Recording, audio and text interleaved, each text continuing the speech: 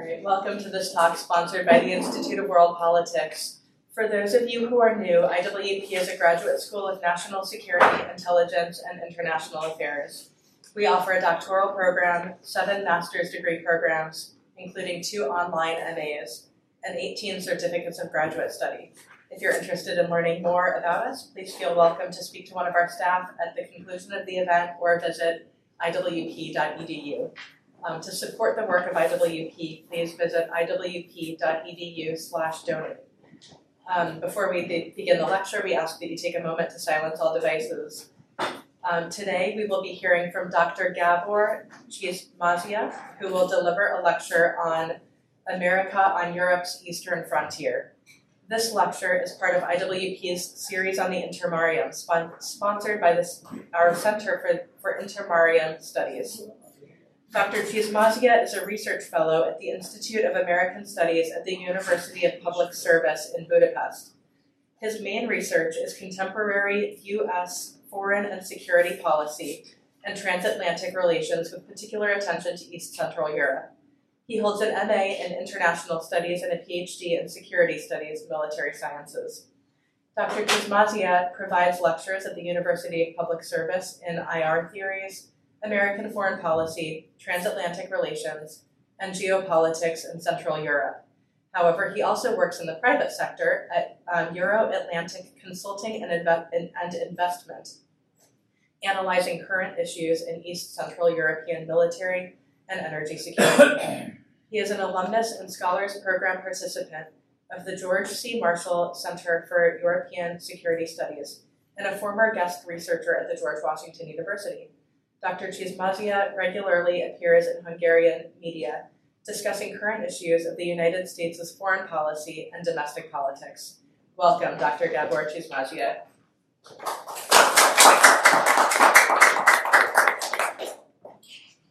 Thank you very much. Hello, everybody. My name is Gabor Chismazia. I think everything has been said about me in a nutshell, basically. I come from Hungary.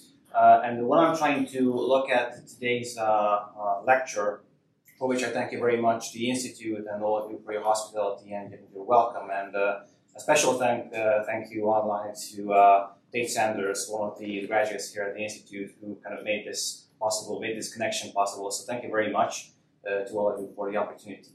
What I would try to summarize within an hour or so is basically what I personally see in East Central Europe specifically regarding the United States military and energy security-related presence. I understand it's a huge topic, so I'm not trying to give you a deep overview of the issue. I'd just like to kind of send what the main points that I see in these areas. And I'm pretty sure that certain elements you see in the presentation you already are aware of.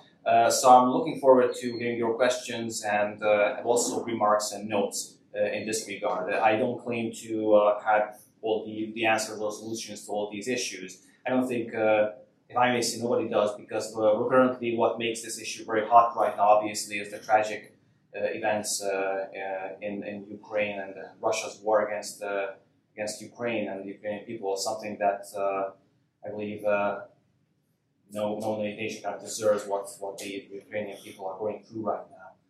So it is a very, very hot topic in terms of humanitarian perspective and also from a geopolitical and international relations, in the economic perspective, if I may add so. I'll try to highlight all of these things and looking forward to pretty much not your questions, but more importantly, your remarks and notes and your thoughts. I'm very eager to hear them.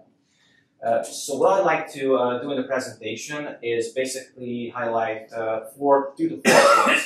Number one is that historically, this is an unprecedented situation that East Central Europe or Central and Eastern Europe sometimes referred to, by which I mean the new members of NATO, although we're talking about almost like more than 20 or 2 decades now. So all the former Soviet forced allied countries who are now members of either the European Union and NATO itself. So by that I mean the East Central Europe. It's a very historically unprecedented situation that we are right now, because of course we can say that there has been huge attention from Washington on this area when it came to Euro-Atlantic integration, especially in the 90s and the early 2000s. However, not to this extent, obviously, due to the tragic war that's going on in Ukraine. The other thing relates to this point is that these countries have become or are becoming truly frontline states. In a sense, they already are. Obviously, there's a separate issue when it comes to how you set the borders or mark the borders of European civilization or Western civilization. That's for a different topic or for a different presentation, I believe. But formally speaking, if we really look at European Union and NATO itself, we can say that these countries have truly become frontline states, just like their former adversaries in Western Europe used to be during the Cold War.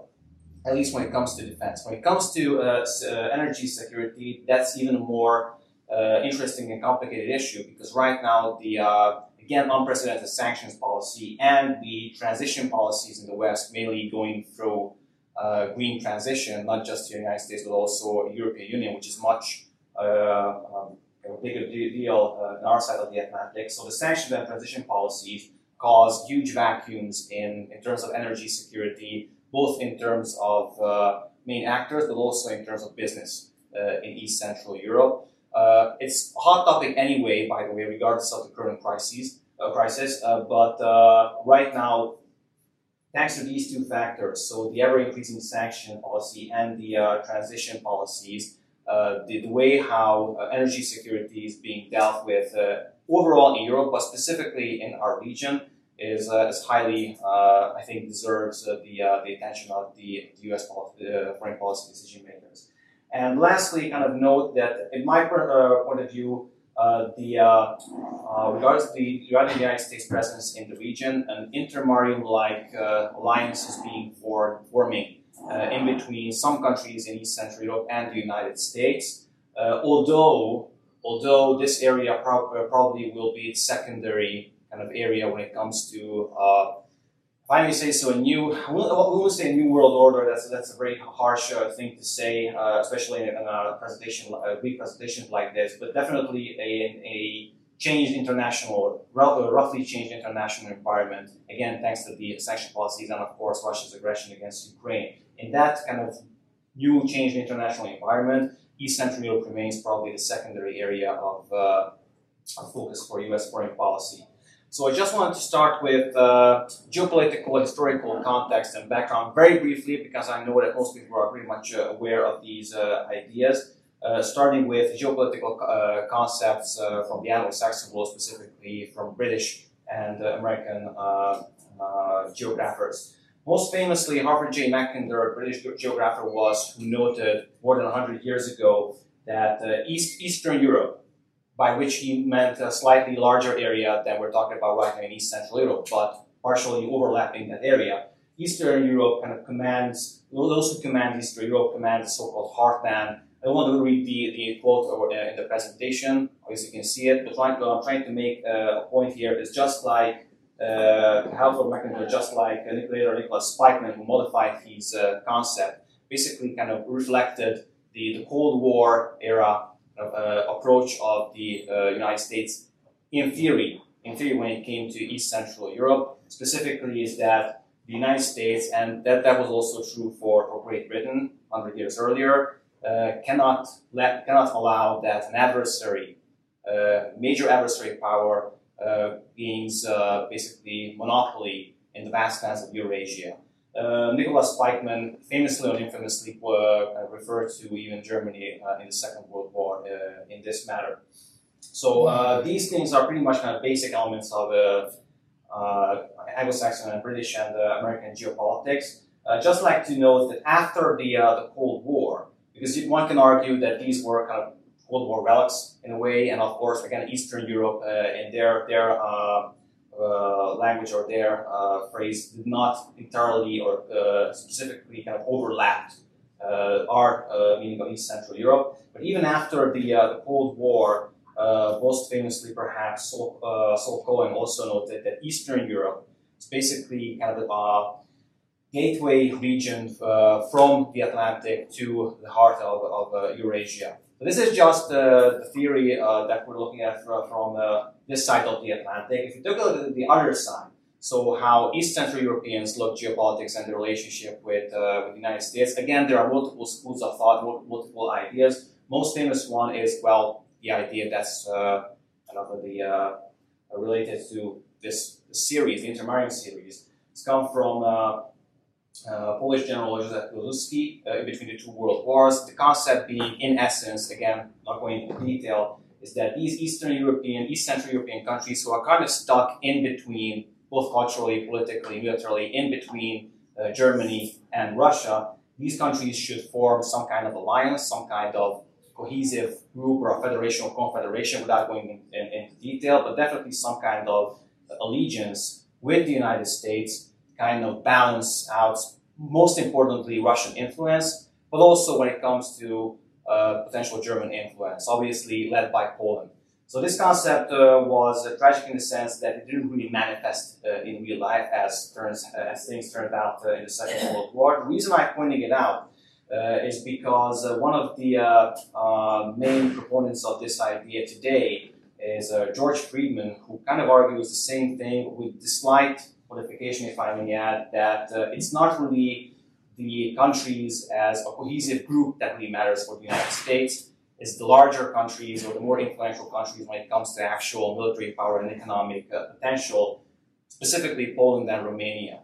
By the way, he's not alone in that. I recall that in the literature already in the early 2000s, regardless of what kind of geopolitical analyses or concepts, even from the Rand Corporation, for example, people more specific, I think Stephen Larrabee was one of the authors who noted that yes, it's important to include these countries into NATO, to integrate them, to have stability in the region. But the main prize among these countries, basically, strategically speaking, is Poland and Romania.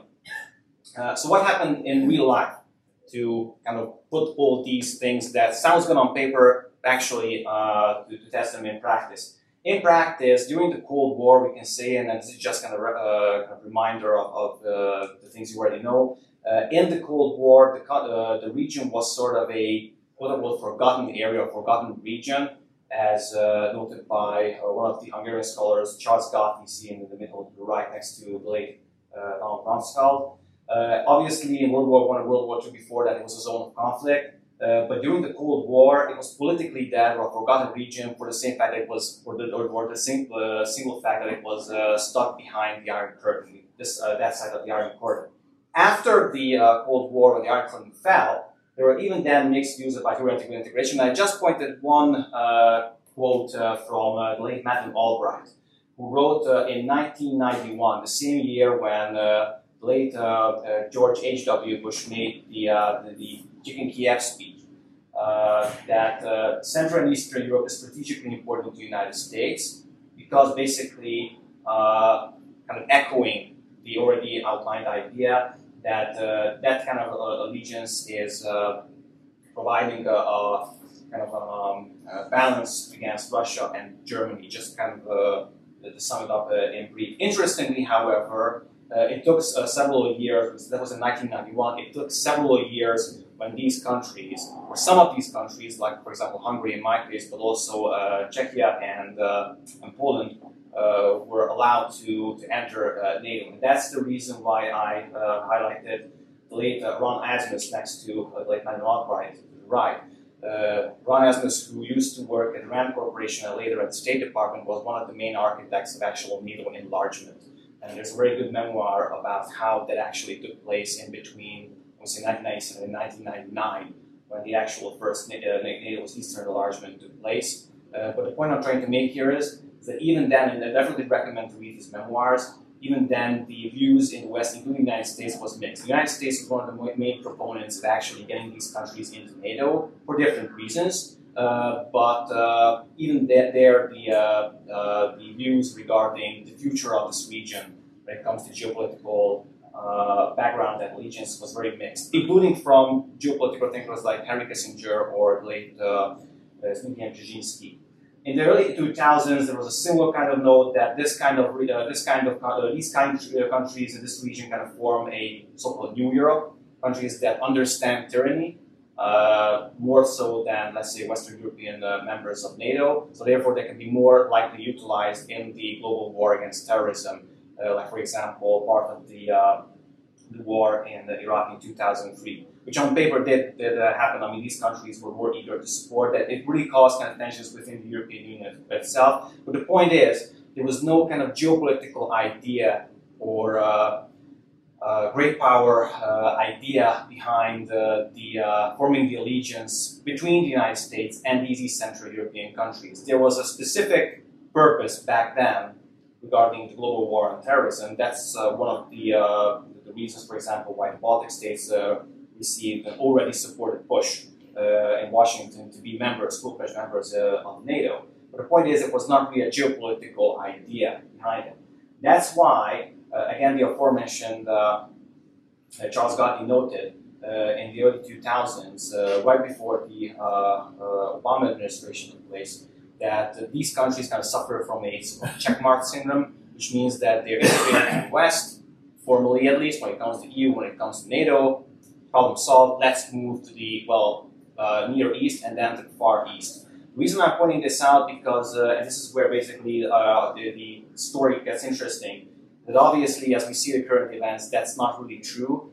Several Atlanticists in the region actually pointed that out already in the summer of 2009 in the famous letter of the 22 in July 2009. And of course, the events or developments in 2014 in Ukraine kind of supported their argument. That's when the watershed moment kind of occurred in 2014. Of course, more importantly, in my view, the watershed moment happened in late 2017 when the Trump administration issued the National Security Strategy of the United States in December 2017. Reason being, and I don't want to get into more detail because then again, that's kind of a part of history.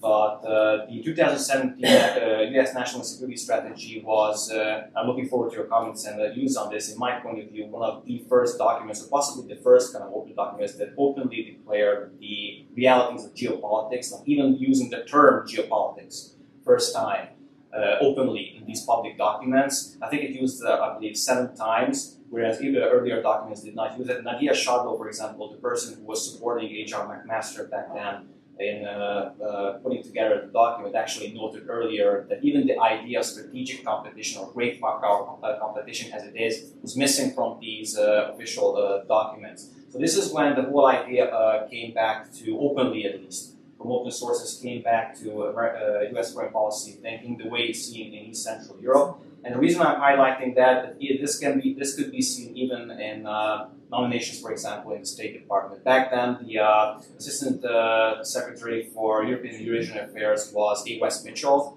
who was the founder of CEPA, the Center for European Policy Analysis, the main think tank here in Washington, D.C. that primarily focuses on the region of Central and Eastern Europe. So basically, the concepts that were put down in the 2010s by more conservative, more realist thinkers that there is a geopolitical rivalry, a competition that affects directly this region, coming directly from Russia, but not just from Russia, but also from China as well, is a real challenge for U.S. foreign policy. It was during the Trump administration that this was elevated to sort of an official level, as highlighted, for example, in 2018 by all the visits, for example, from high-level representatives from East Central Europe to Washington, but also represented in the military establishment or the military presence of the United States and NATO being developed further in East Central Europe. Just kind of note on this regard, the Pew Research Center actually made polls in 2016, 2018 about, for example, the views of the United States in certain and a lot of European countries. And for example, the formation Poland and Hungary were outliers in both cases in the sense that they went along with the general views in both cases, both under the Obama and the Trump administration regarding their views of how confident they are regarding the U.S. administration. But they were outliers in the sense that they were more supportive when it came to the Trump administration. Obviously, this is not a representative vote because it doesn't include all the East Central European countries. There is a similar poll. This is, by the way, the same poll, just with a map But a similar poll was made last year, by the way, from the Pew Research Center, but it's really, I did not include that because no Eastern Central European country is included in that polling. So you don't really have comparable data on that. Just a funny and interesting kind of point on this. If you do a simple Google search, by the way, to type in, for example, Trump in East Central Europe or Eastern Europe, and set the time before he was elected in 2016, you basically get findings that these Eastern European countries are pretty much in trouble when it comes to electing the previous president. But if you change the engine so that the finding results come up during the second half of his presidency, basically you get the completely opposite result, is that basically these Eastern European countries are pretty much well off when it comes to attention coming from Washington. So this is just an interesting kind of note, briefly. So how things look today. When it comes to military presence of the United States, and I don't wish to quote data because if you follow the things that's going on right now, that's happening right now, you're pretty much familiar with the increasing troop deployments and rotations coming from the United States, either on a bilateral level to Eastern European countries or within NATO. This picture from the Financial Times actually refers or kind of shows the troop presence of NATO countries in Eastern European or on the eastern flank of NATO compared basically from last year, October to March this year. And obviously it's an increase. The interesting thing to look out for is obviously the NATO Madrid summit that's coming up in a few days. Reason being is that they're going to adopt the new strategic concept, hopefully at the Madrid summit, and most likely will deal with the force posture of the alliance on the Eastern Front now, or the Eastern flank. The reason I highlight this, just to give you an example of that, a couple of weeks ago I was asked about it back in Hungarian media and on one of the radios that the Deputy Secretary General of NATO was talking about the 1997 NATO-Russia Founding Act that specifically says that no permanent troops will be, at least significant number of permanent troops of NATO will be deployed in new members of NATO. And that should be kind of modified or changed, or we should rethink that policy. Now, the interesting thing about that, the reason I'm pointing this out is that, well, I told the colleague at the radio, well, actually, we can talk about it, but there's not much we to talk about in a sense that everything has been already said in this regard and all the way back in 2014. It's that not a legally binding document, it's a political statement, and of course, things changed on the ground when Ukraine was attacked by Russia already in 2014. The reason I'm pointing this out or mentioning this story is that presumably NATO is already kind of reminding people that the force posture will most likely change slight extent on the eastern flank, which means again kind of an unprecedented change, at least when it comes to the last 30 years of military security in Europe on NATO's side. When you look at specifically the United States, the United States right now has approximately 100,000 troops in Europe, which is a 20-year record.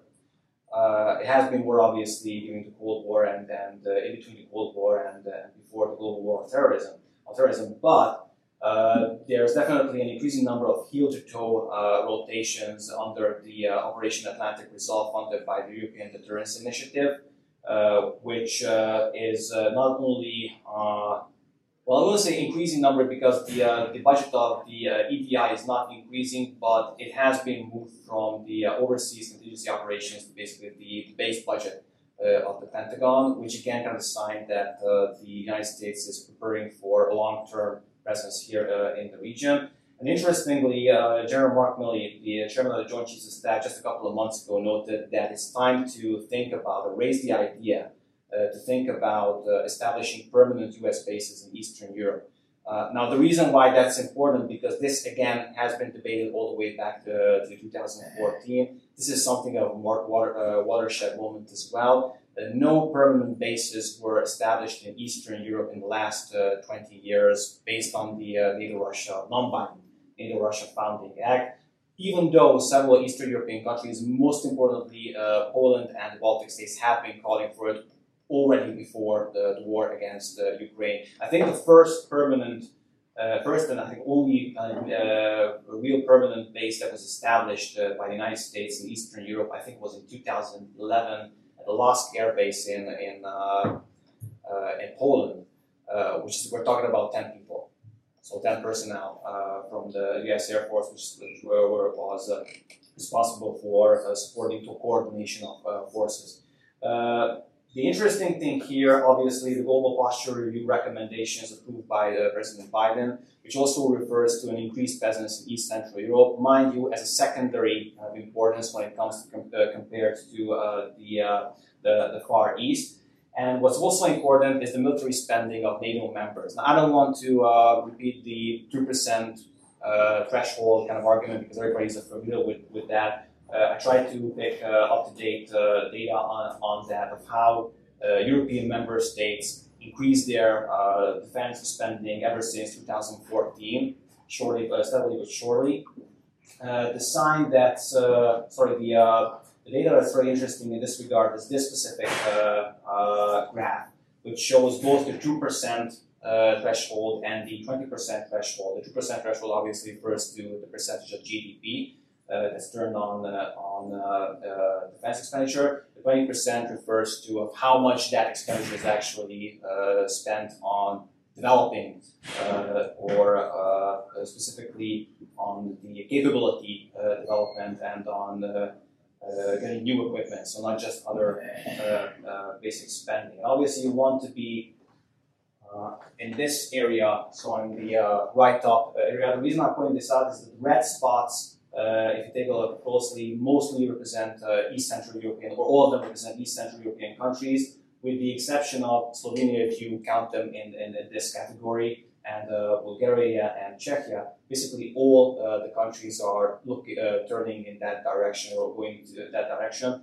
which means that they spend a lot of money on defense expenditure. This graph over here shows that as well. It shows the 2014 and 2021 expenditure on defense in terms of percentage of GDP. Now, as you can see, most European countries actually increasing it, but the countries that increased them the largest pace or the largest level is basically East Central European, unsurprisingly, East Central European countries.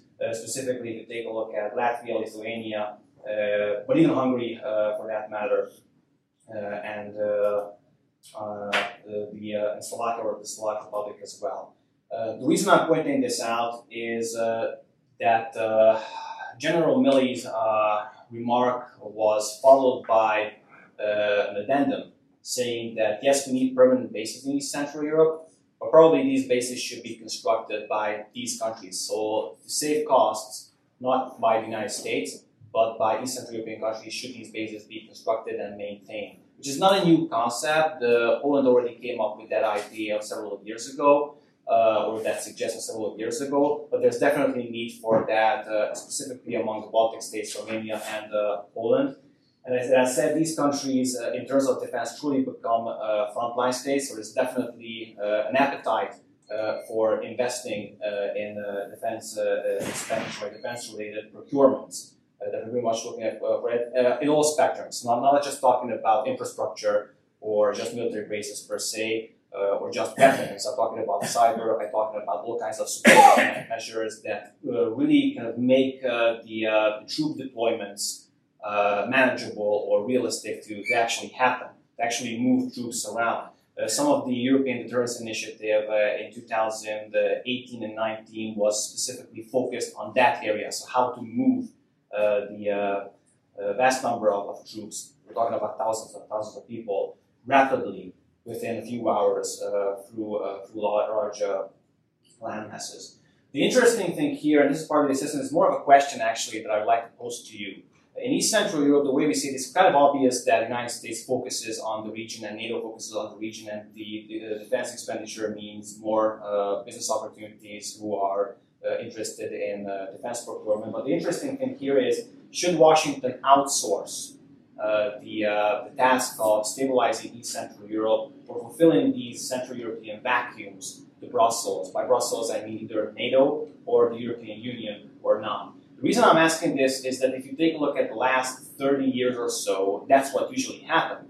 I mean, formally, the United States supported membership of these countries in NATO, but basically, as I mentioned, the checkmark syndrome meant that once these countries were members of the alliance and of the political community, then basically they were, especially in terms of economics, kind of turning or trending to have more of a strong bondage with Western European countries, most importantly Germany. So, for example, to get to the point, is that does the United States intend to establish a more direct relationship or a do-it-yourself relationship with these countries? In my opinion, it does, but then again, it raises another question: what about strategic autonomy? You hear that a lot here in Washington, D.C., I assume, and the way I see it, especially among conservative circles, for example, in Washington, or in general in the United States, the term strategic autonomy, European strategic autonomy, is more annoying. The way I see it in East Central Europe, but do correct me if I'm wrong on this. You can argue for strategic autonomy, but if you rely on U.S. presence and you actually call for U.S. presence, military presence, that makes a difference. And again, this is the fact from most Eastern European countries. Then, in a sense, you're actually arguing against the strategic autonomy in that matter. What you are kind of building, if that's the direction you're going, is a more special bilateral relationship with Washington, primarily in between Washington, Warsaw, and Bucharest. The reason I'm highlighting that is that kind of reflects the already mentioned intermarium-like relationship that was already brought up by George Lieberman. Similar kind of process can be seen in terms of energy security. The main kind of area of cooperation among these countries should be the Three Seas Initiative, which kind of echoes the intermarium concept, even in its name, also in terms of its content. Now, the reason I say it should be because it really relies on funding, on money. The interesting thing here is that under the Trump administration, this kind of money was raised or possibly being given to, or a starter capital was supposed to be given from Washington to these East Central European countries, or this East Central European initiative already in 2017. Although direct U.S. involvement in this cooperation is waning, in my opinion, more money is basically coming from the European Union projects, which primarily do not deal officially with these areas or with these initiatives, but with member states and so-called PCI projects of common interest within the European Union. What's really interesting from an East Central European perspective when it comes to U.S. engagement is obviously the promise or the idea that was raised by President Joe Biden in March with his meeting with Ursula von der Leyen from the European Commission, that the United States is willing to offer 50 BCM of American LNG per annum to the European Union. I'm not talking about the region itself, but the European Union. Now, if that happens, even then we're kind of behind when it comes to dependency on Russian gas. But there's a lot more questions that need to be settled in East Central Europe because it's not just the amount of American LNG that's meant to be a game changer originally with the Three Seas Initiative. But the reason I'm kind of skeptical in this regard is that, first of all, it's not enough if you take a look at the sheer numbers. So you require at least twice or three times more LNG per year if you take a look at the actual consumption in Europe. Plus, you need a lot of time to do it. You're probably familiar with the meme when the previous president was talking about how certain countries, specifically Germany, depends on Russian gas. And diplomats were smirking or laughing at the concept. Nowadays, Germany, I believe, is intending to construct 2 LNG terminals, which is good for them. But it takes at least 2 years, and I believe at least $1 or $2 billion to actually construct this LNG terminal. Plus, you need the infrastructure to get the gas moving around in Europe, which is a separate problem in East Central Europe. That's the whole idea of the Three Seas Initiative, to establish north-south interconnections in between these countries. And these countries have been working on this for several years now, so it's becoming less and less of a problem year by year. The main problem is basically what you fill what kind of gas you're going to fill the pipelines with.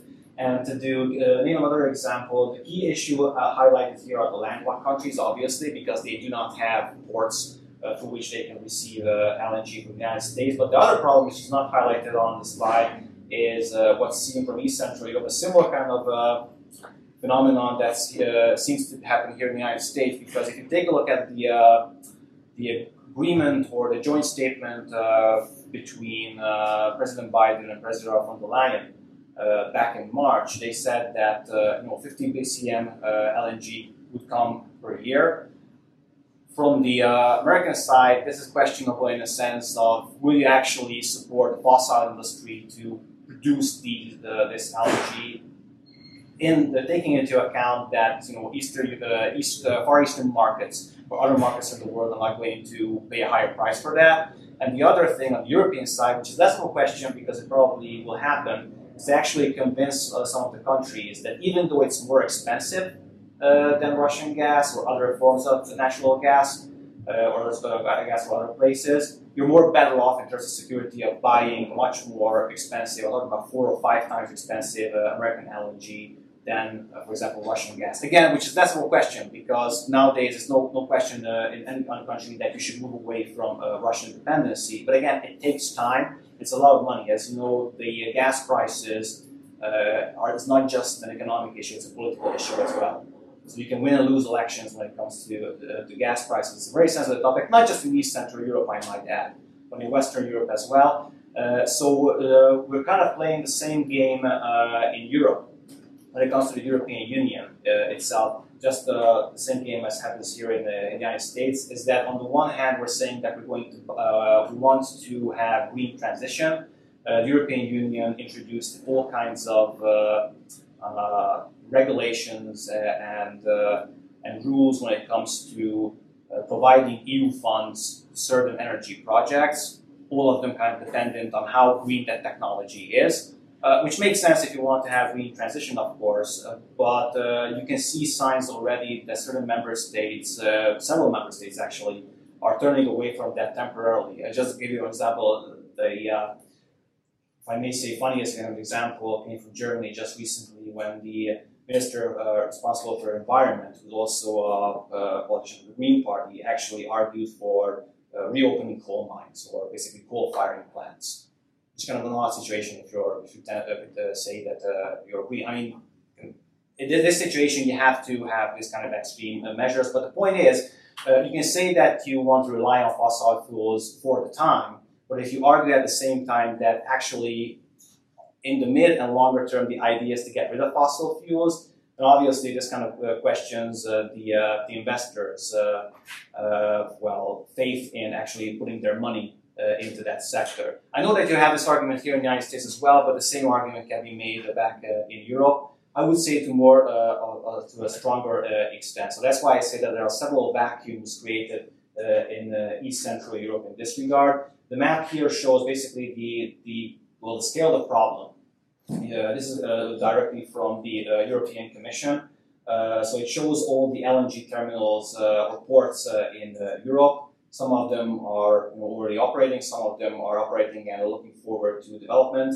Some of them are just unlikely to be developed or are just being planned, market developed, for example. But basically, if you take a look at East Central Europe, most of these countries, with the exception of Croatia and Poland, do not really have access to American LNG right now. And it gets even trickier than that because basically the sanctions are about pushing the Russians out of Europe, rightfully so. The problem is that the Russian infiltration into the European and East Central, not just East Central Europe, but overall European economic area is basically like cancer in the last 30 years or so. I'll just give you one example. A few years ago, there was a debate on, not a major debate, but among the stakeholders, so not on high politics level, but among stakeholders, that countries want to buy gas from the Krk terminal, which is in Croatia. They want to purchase gas from that terminal. Now, you have to have agreements in prior to actually purchase the gas, and some member states could not purchase, or national companies in those member states could not purchase gas from there for the simple reason that other companies have already been faster at moving ahead of them and actually buying the gas on paper. And it turned out that one of the companies that were faster or more slick when it came to actually buying the gas on paper turned out to be on paper, I believe either a Croatian or Slovenian company on paper. But if you take a look at the background, you basically notice that they were talking about two Russian guys. So it's not just the overt kind of Russian infiltration of do you get your gas from Gazprom or not. It's also basically how the business connections and business relations have any connection with the Russian business person. And we're talking about single people here as well. Yes? What about the Russian connections to the Hungarian oil market? You have the lowest prices of gas in Europe because of those connections. How would you comment on that? When it comes to the oil, when it comes to the gas, because you started with the oil and then when it comes to the petrol. I mean, yeah, petrol. It's gas. Right. Oh, yeah. Yes. This is the European phrase here. But when it comes to the petrol or the oil business, basically the national oil company MOL makes a lot of profit when it comes to purchasing that oil from from Russian sources. But there have been efforts to move along from that point. Like, for example, the current government is basically criticized for that, as you know, for this Russian connection. But the very same political force, the very same government actually, I believe in the early 2010s, moved to buy a large portion of the MOL company package back from the Russian sources. Obviously, for Russian owners. That was back in the early 10s. And the government received a lot of criticism, at least internally, it was a domestic issue. It received a lot of criticism for that it wasn't a good deal because they paid a higher price than they should have, at least when it came to market value. But then again, in retrospect, if you take a look at it, that was a very good decision. So I'm not saying that there's not kind of Russian dependency, definitely. But they have moved from that point to another direction. There's definitely a decision to move so. I mean, it's kind of right now overall, it's not just the oil, it also overall it's a very tricky situation because I used to say to American colleagues that the Europeans in general, if I may say that as a European, we tend to sit on a high horse because it's not just Hungary, Eastern European stakeholders. It's Western European stakeholders as well, who kind of, when they approach the European Council meetings or other forums, they basically argued that they want to have, for example, an oil embargo, but they're not really interested in that. For example, just recently, I think the sixth package of EU sanctions was supposed to include full oil embargo. That was the first idea. And a huge spotlight was expected to be shed on Hungary per se, for the reasons we mentioned. But then I think, actually Politico itself actually wrote about that the day the Prime Ministers and the European Council meeting was held. That actually, even German, Austrian, and I believe Italian stakeholders as well, but other countries as well, is not really interested in the oil embargo itself because their economies depend so much on that. If you talk with Western diplomats on that, you get the sense that there's a really kind of nervousness in the air of how long that can be maintained. Because I said it's not just an issue of economics, it's also an issue of political stability. So to briefly answer the question, it's a complicated issue because it's not just Hungary, it's other countries as well who are dependent on that. You can't pinpoint out certain countries, of course, you can do that, but there is signs, in my opinion, that other countries are also in that as well. And it's a difference, for example, if let's say, they were talking about, for example, if Hungary or other country would veto the sanctions, which in a way did not happen that was expected by some pundits, but if, for example, a small country vetoes, it sounds different, for example, if, for example, Germany vetoes, politically speaking. Yeah. So there were analyses, I believe, on that subject earlier, so not today, but earlier, a couple of years ago, that the way the meetings, for example, in the European Council are done, are actually not just when it comes to embargo and sanctions, but other areas as well. For example, on voting where the Eurozone rules infringements are happening or not. kind of reflect realpolitik kind of realities on the ground. I mean, it did happen in the early 2000s, I believe. I think it was Greece, the first country who, this is a different topic, by the way, just a similar example. I think the first country who faced political consequences for breaching the rules within the Maastricht criteria when it comes to how you pay with the euro or the requirements that you need to meet to pay with the euro. I think it was Greece who had to face the first consequences in the early 2000s, even though if you take a look at the requirements, I believe Germany and France would have been equally kind of guilty of that. The fact is, the process goes, and at that particular issue, for example, that the European Commission, as the defender of the treaties, kind of waved the flag that, look, there's an infringement over there, we're going to start the process, but the vote is actually happening in the Council of the European Union. And there is basically when intergovernmental relations come in. So that's a different topic, but a similar kind of issue that's happening. So that's why I just brought it up, but again, it's a different issue. Just to keep the time, the assessment here is that there are vacuums when it comes to energy security in East Central Europe that are going to happen partially because of the sanctions, as I noted earlier, but also because of green transition processes. And that kind of creates, I believe, major investment opportunities for not just American, but also Western European investors when it comes to production, storage, and lines. Obviously, the main factor in this, in addition to what I already said, so the sanction policies and the transition requirements of the European Union, is the EU funding opportunities. To give you an example, the European Union also has a COVID relief package, just like in the United States. The only difference is that relief package, we're talking about more than 600 billion euros for the member states. That package is not distributed similarly as the same way as the standard kind of structural funds or cohesion funds or the standard EU budget. So basically, you get the money and then you pay it, then you use it, and then 7 years later you have to make reports on how well you've done the usage of those funds. It's the other way around. You basically hand in plans, so RRPs, reconstruction and resilience building plans that kind of reflect of how you would like to use those funds to reconstruct your economy after COVID. You get the money, and basically, if that plan is approved in prior, technically you're good to go if everything is approved. Now, a lot of those segments within the plan actually call for all kinds of green transition requirements, which on the one hand was very good. On the other hand, it was written before the crisis in Ukraine. I mean, the real crisis, the actual tragic war that's going on right now actually occurred.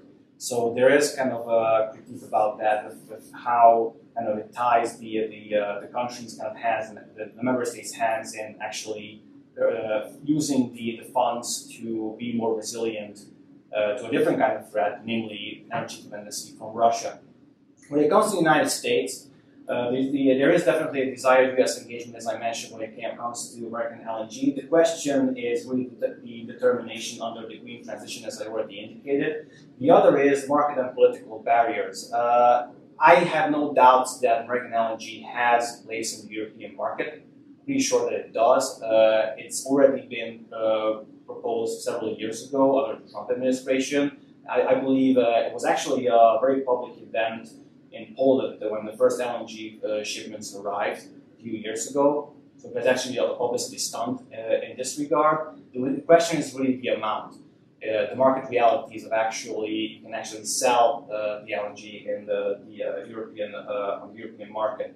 So overall, when it comes to the conclusions, I would say that Ukraine brought a decisive change. These countries have become frontline states, real frontline states in a kind of new international environment that's more representing the bloc system, I believe. And to get into detail, we need to talk about China as well, but obviously this not in this presentation. The other thing is that a partially overt realpolitik will probably come back with the Committee of Values. I'll give you an example. Poland is definitely a staunch ally of the United States, understandably so for historical and security reasons. One of the issues that has been raised in Poland, just like in Hungary, by the way, is the rule of law issue from United States. Basically, well, according to certain analysis, you don't really see that happening right now, simply because, strategically speaking, Poland is more important of an ally when it comes to being a frontline state in terms of defense than other countries in East Central Europe. The question really is how to realign the policies. So how to realign the military and energy security policies to the new realities on the ground. Specifically, what are the limits of the United States engagement politically, militarily, and economically here in the region?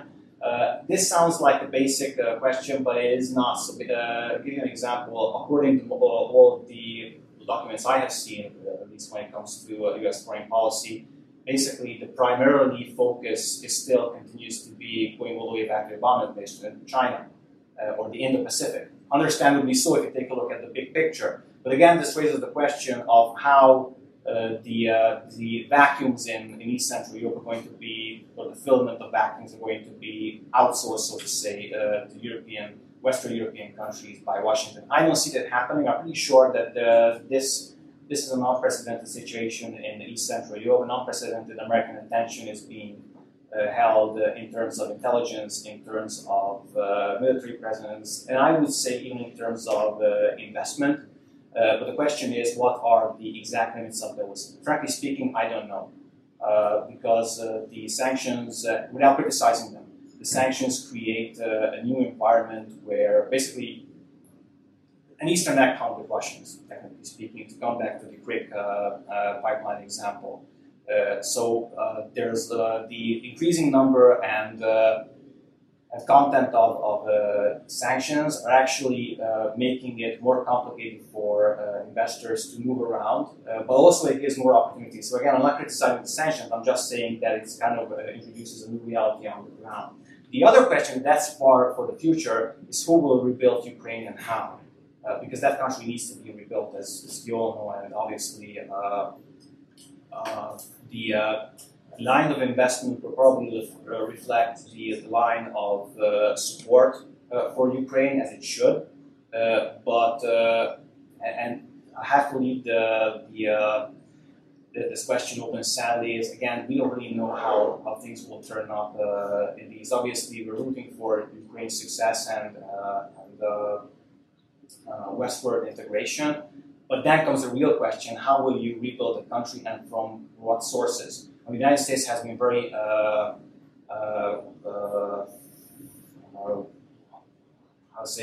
great hearted when it comes to giving several billions of dollars, more than $50 or $60 billion so far, just in the last year to Ukraine in terms of humanitarian defense support. Understandably so, but obviously you need a lot more funding for that. Hypothetically, the European Union again should take care of that issue, but keep in mind that the whole Ukraine crisis was originally a European problem. And originally, if you take a step back and take a look at the issue, originally it was about Ukraine signing an agreement with the European Union that started these issues. I mean, you can say that, some people say that the Americans started it and that the Americans kind of poked the bear. I personally don't agree with that assessment. But formally speaking, it should be more of a European problem. So the last question of who will rebuild Ukraine and how, I tend to say that those who are going to increase the American presence simply being that the defense sector and actually the support of Ukraine is actually led by the United States. So understandably, the reconstruction should be led by the United States as well. Who pays the check? That's kind of determines who's going to call the requirements or the specifics of reconstructing that country. But sadly, I don't know what's going to happen, and we're very much looking forward to as soon as possible. I'm going to leave you with those questions, and thank you for your attention and your remarks so far. But looking forward to your questions and remarks as well, and I'm looking forward to your thoughts, because there are several things that we did not touch upon. There are several things that I'm looking forward to learn from you as well, from who are all experienced in either this specific area or other specific related areas. So I'm really looking forward to your thoughts. Thank you.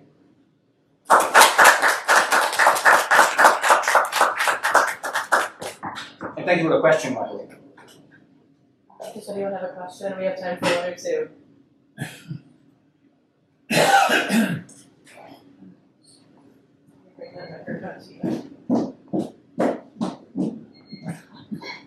This is probably an impossible question, but how does an invasion of Taiwan before November affect this?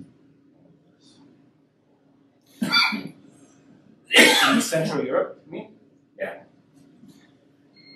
Well, I would look at, obviously that's the parallel that's being brought up from the very beginning, even in East Central European analyses,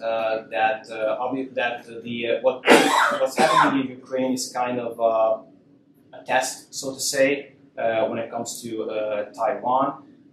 To be honest, I don't know the answer because the events on potential events in Taiwan or the Far East is beyond the planning procedure of the East Central European countries. I do recall that, for example, under the Obama administration, when officially the pivot, the strategy of the pivot or rebalance, probably like, actually affected the planning of these countries. I think the Czech Republic or Czechia, and I believe in Poland, the official documents included that the fact of the matter is basically the United States is preoccupied with, didn't outright say Taiwan, or with the potential invasion of Taiwan, but they're probably more focused on that. I would say that the way it would impact the situation that's already visible right now is the economic impact of it.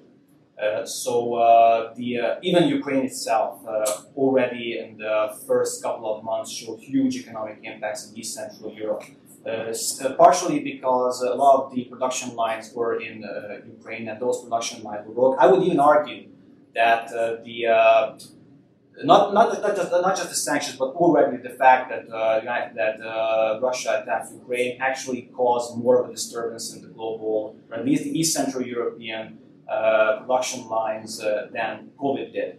Because COVID it did not fragment it to that extent. It did cause disturbances. And you can see that in terms of supply and demand, just like other parts of the world. But it did not shatter the way the crisis in Ukraine did. Now, an attack against Taiwan, I would say that especially with semiconductors would definitely affect that. For example, the auto car industry. A lot of the East Central European countries rely on the German auto car industry, and that depends on receiving chips primarily from Taiwan. I'll just give you a very specific example on the ground. One of my colleagues is actually thinking of purchasing a new car. First of all, the prices, regardless of the inflation, have gone up. So people who were thinking of buying a car, they should have bought it way earlier.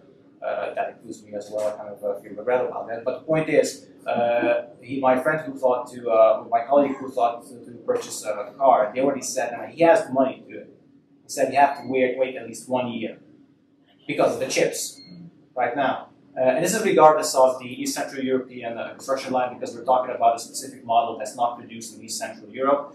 But if you think about it, that these countries, we're talking about mainly German cars. The car in question right now is a Japanese one. But we're talking about German cars. That will affect the national economy to, I believe, a very harsh extent. So we're pretty sure that the invasion of Taiwan, regardless when it happens, by the way, regardless before or after the midterm elections, I would say that it would have a huge impact on the auto car industry in East Central Europe. Right now, if you take a look at the statistics, the GDP growth in East Central Europe is actually stronger than in Western Europe. But obviously, you have to consider that the overall GDP is lower than in Western European countries. You have to calculate that as well. But I would think that that's the first impact that would definitely be felt in our region, and to a very strong extent, because a large portion of the economy relies on that one single sector. When it comes to Slovakia and Hungary, for example, I can say that. When it comes to other countries, I'm not sure about the specifics, but I'm pretty sure that just in that one single sector, we will feel the impact of that. Very brief, in a very short time. It's already being felt right now, but that's obviously because of the the trends that were developed in the last few decades.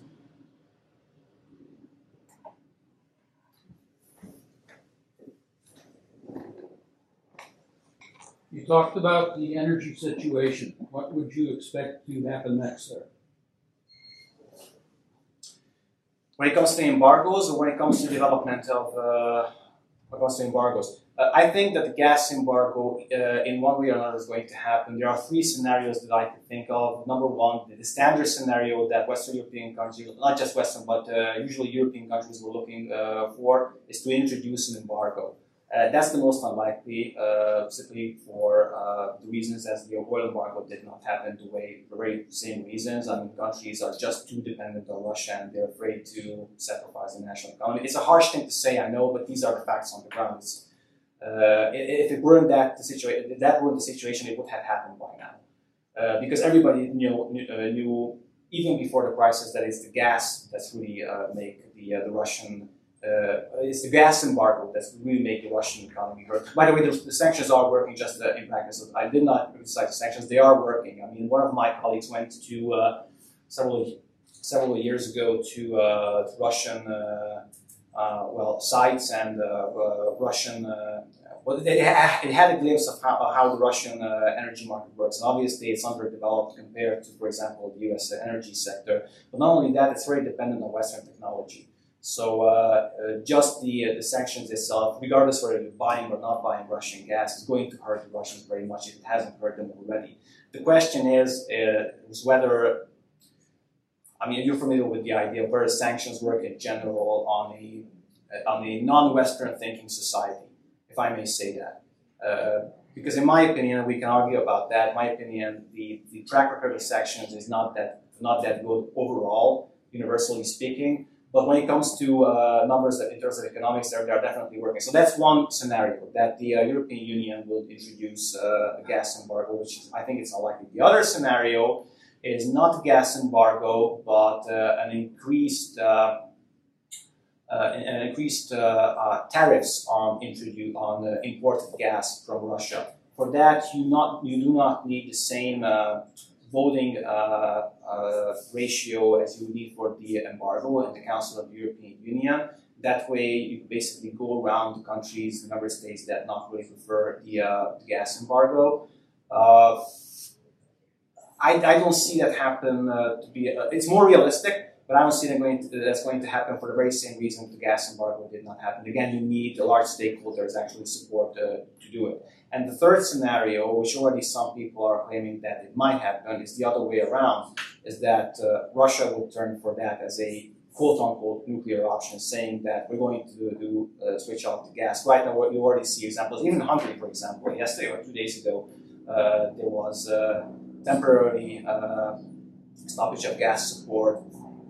Russians claim that it was a technical issue, but it did happen to Poland as well before the war happened through the Yamal pipeline. So there is a possibility that Russia will come up the gas. So then in that case, the question is what will happen to the Russians and when they were going to do it.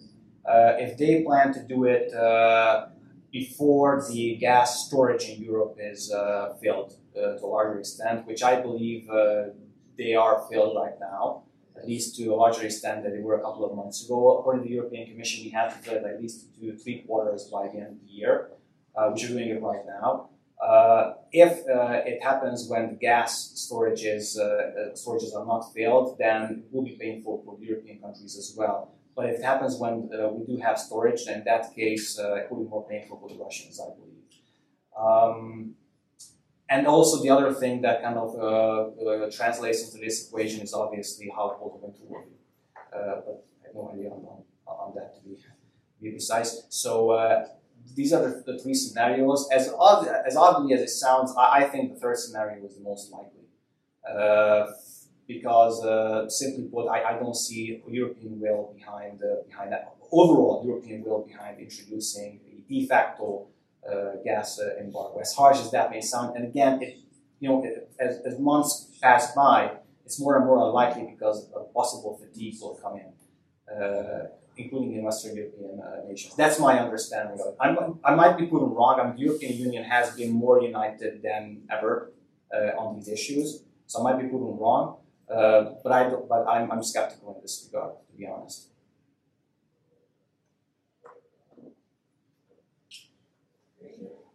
Dr. Chismazia, thank you so much for joining us today, and thank you to everyone who was here today.